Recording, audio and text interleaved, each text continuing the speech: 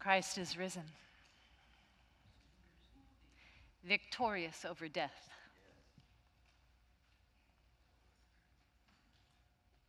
The promise came true. So what now? No, really. What now? We had a very busy season last Sunday, wonderful, full, all sorts of alleluias. So, what if it's true? What if it really is true that Jesus died,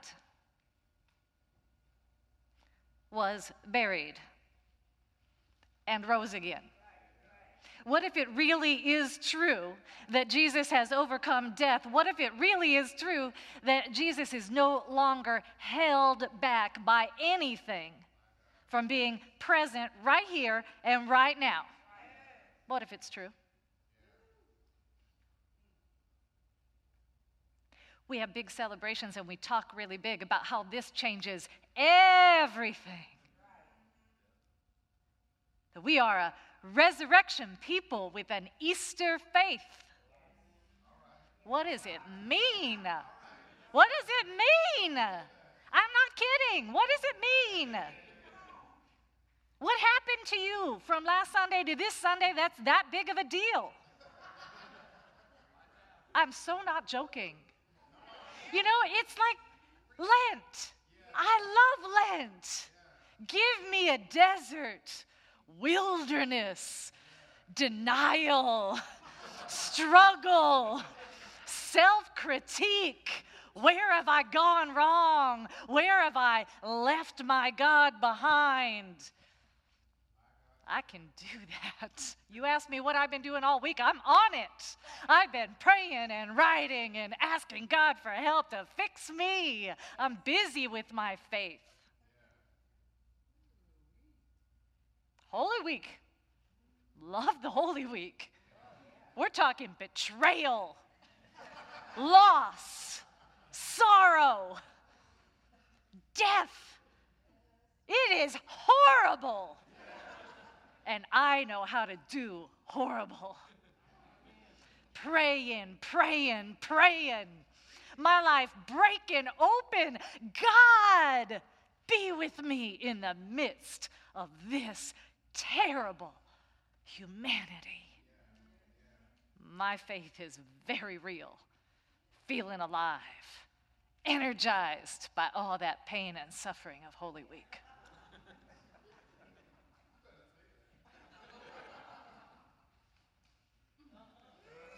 And then there's Easter. He's risen. Okay, all done. Clean it up.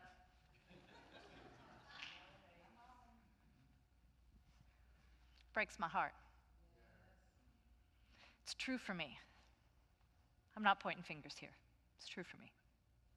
Breaks my heart. I was driving with my partner on the freeway a couple days ago, and I started to break apart in my heart because I had this feeling, this moment of thinking, wait a minute, this is true, and Jesus is right here, and Jesus is saying, really? Really? Y'all thought that was just something you do in church? Right. I gave my life. This stuff is real. I didn't do all that so you would have a calendar to follow in church. So what difference does Easter make in our lives? Are we living differently today because we were reminded last Sunday of who Jesus is and who he is for us, in us, right here, right now? Does it make a difference? And if it doesn't, why not? And is that the church's fault? Is that God's fault? Is that Jesus' fault? I woke up having a dream about preaching this sermon, and God gave me a picture, and it was the tomb with a sign outside it that said vacant for rent. I know. It's like we focus on the empty tomb and say, it's empty, it's empty, it's empty. Can I move in now? Really? And I'm laughing because I'm crying about this. Because it can make all the difference in the world, like it really does.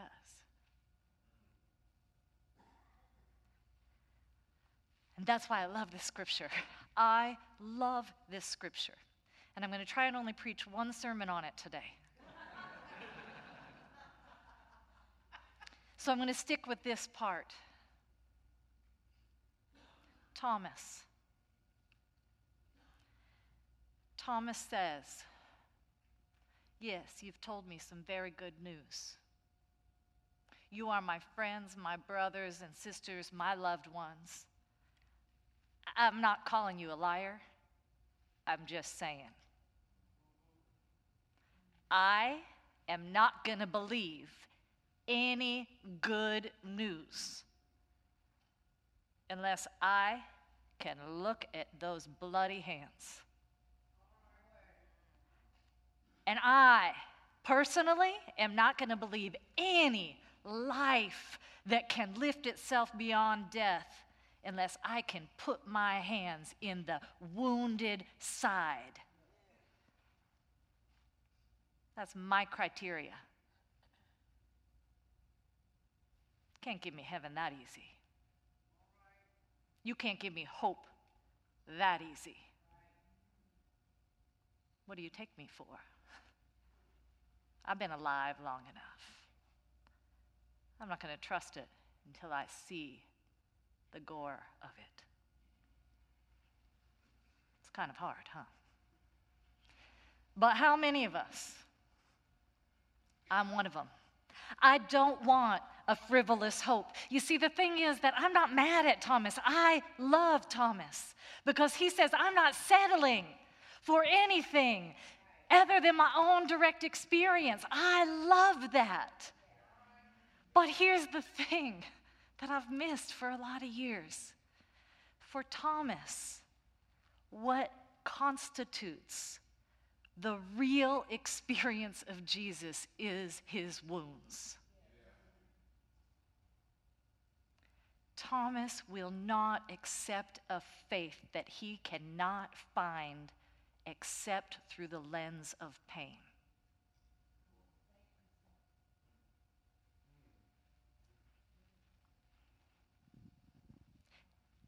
Don't misunderstand me. Faith is specifically found in the place of pain. I am not saying that we don't look for that and need that and deserve that and find that and that Jesus did not suffer. Absolutely not. But let's look at the scripture. Does Jesus say, good for you, Thomas? Good for you that you're insisting on knowing this for yourself? It's strange, in a way, what Jesus does with this. He responds, right? Jesus comes and does for Thomas what Thomas needs. And he doesn't begrudge him that. But he says something very important. At the very end of our passage today, he says, do you believe because you see? Because it was proven to you on your own terms? Okay. But here's where the blessing is. Blessed are you who can move through the pain and see life. That's what I came to give. Blessed are you who can take your eyes off the trauma and find your way to the purpose of that, which is life itself. Blessed are you who can let me be a living God in your presence, because you believe in the life I came to give, not merely in the fact of my suffering, because what kind of promise is that?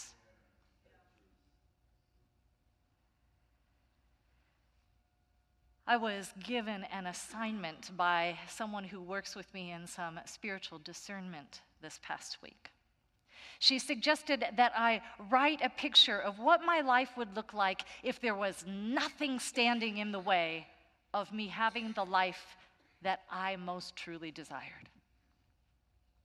Seems like it could be easy, right? Try it. Just notice what happens when we are presented with the opportunity to think about our life in fullness. I don't know about you all, maybe this is just me, but I got a little resistant because I'm smart, like you. I didn't mean that part. You guys are like that. I'm smart, and I knew where she was headed with this. Because all the reasons why I think that life is not available for me, they're mine.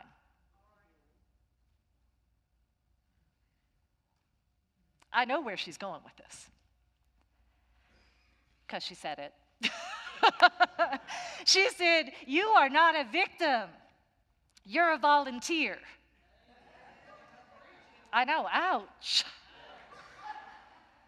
But that ouch is the ouch of freedom. And I'm bringing it here because I think that Jesus brings it here. Here's the ouch of freedom, he says. You can stare at my hands all you want, and you can talk about how painful it is, and it's true.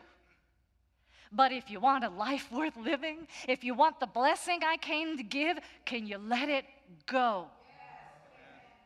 Can you take your eyes off the pain? Can you trust? Can you learn to trust? Can you let me help you trust? That I came to bring life and life everlasting, life in abundance, life that is a blessing to you. I am not merely a God of getting through the desert. I am not merely a God of surviving betrayal and loss. I am that, and I am so much more. Can you handle it? Can you handle the life I came to give you? I've been thinking about this because of that assignment, and also this. I get a little hot and feisty around this, so I'm going to ask your forgiveness in advance. I'm facilitating a couple classes right now. One of them is on this book called Love Wins by Rob Bell that's talking about heaven and hell. And the other one is LGBT and Free in Thee, which is a class that gets offered here every quarter. Both of them are gatherings of people who, in some way or another, are concerned about hell. I want to share with you something that I have observed that just kills me. We get together, and if you are not part of this, then just observe. But many of us get together and we listen to people say, here is my religious background. Here is what I was taught. Here is what I believe. Hell, hell, hell, hell, hell, hell, God. Hell, hell, hell, hell, God. Hell, hell, hell, hell, God. Hell, hell, hell. Prove to me that's not it. And that's how many of us come. And I had a moment this week thinking, can Jesus hear this? That his people think that what he came to do was to scare us away from hell?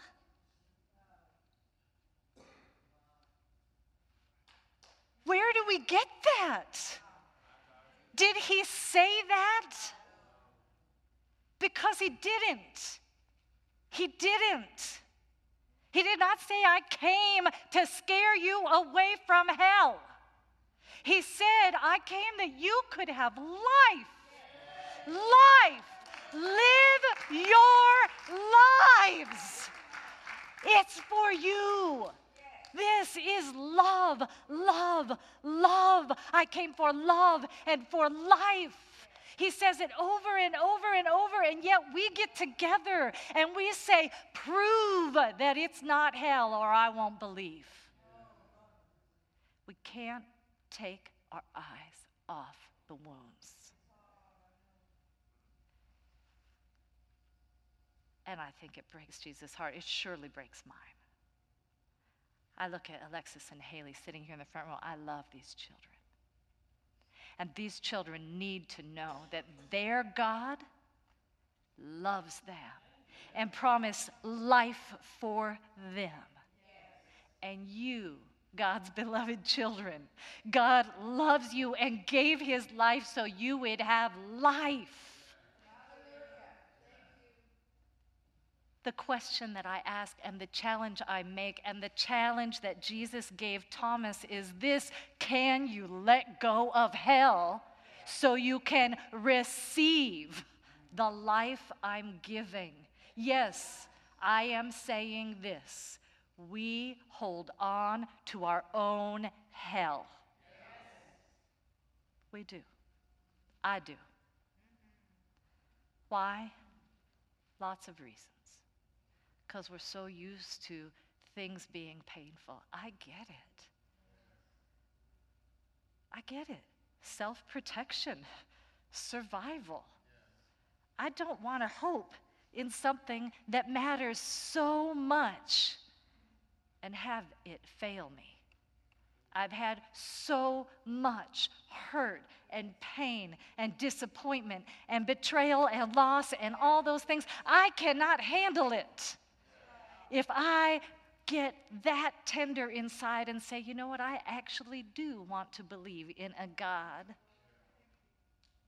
who is big enough and good enough to save us all in every possible way.